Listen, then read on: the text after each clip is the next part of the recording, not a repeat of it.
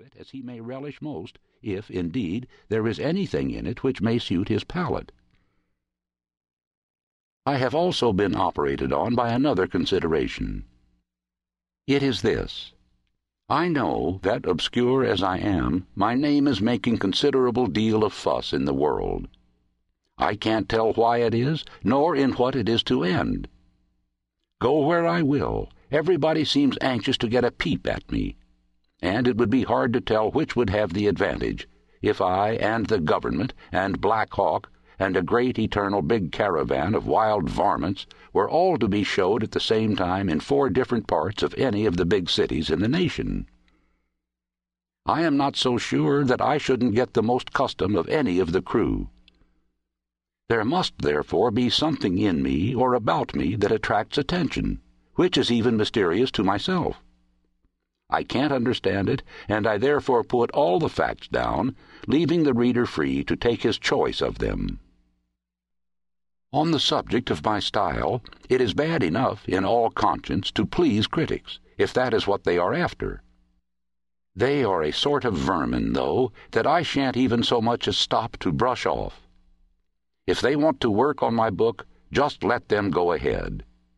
And after they are done, they had better blot out all their criticisms than to know what opinion I would express of them, and by what sort of a curious name I would call them, if I was standing near them and looking over their shoulders.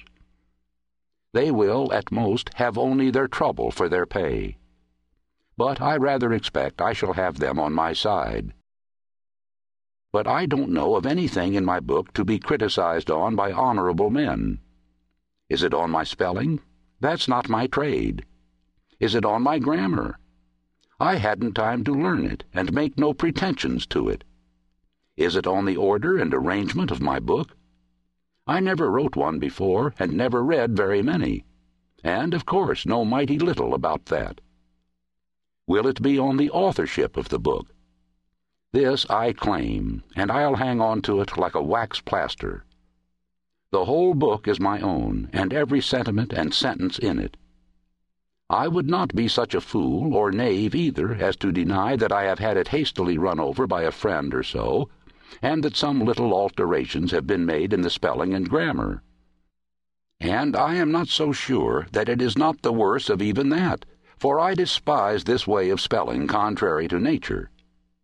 And as for grammar, it's pretty much a thing of nothing at last, after all the fuss that's been made about it.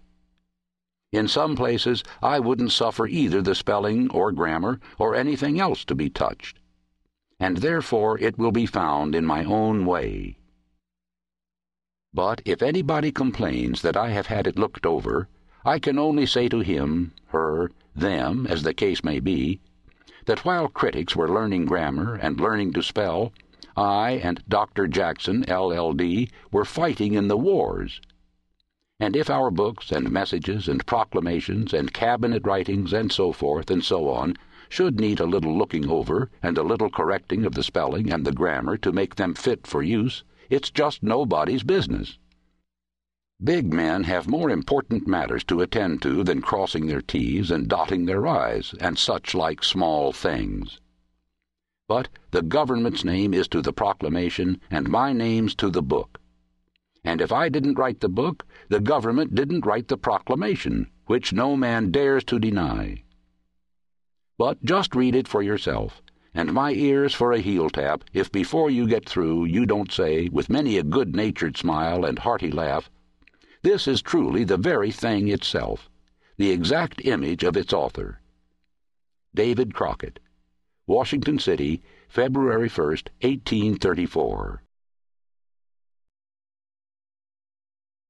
Chapter 1.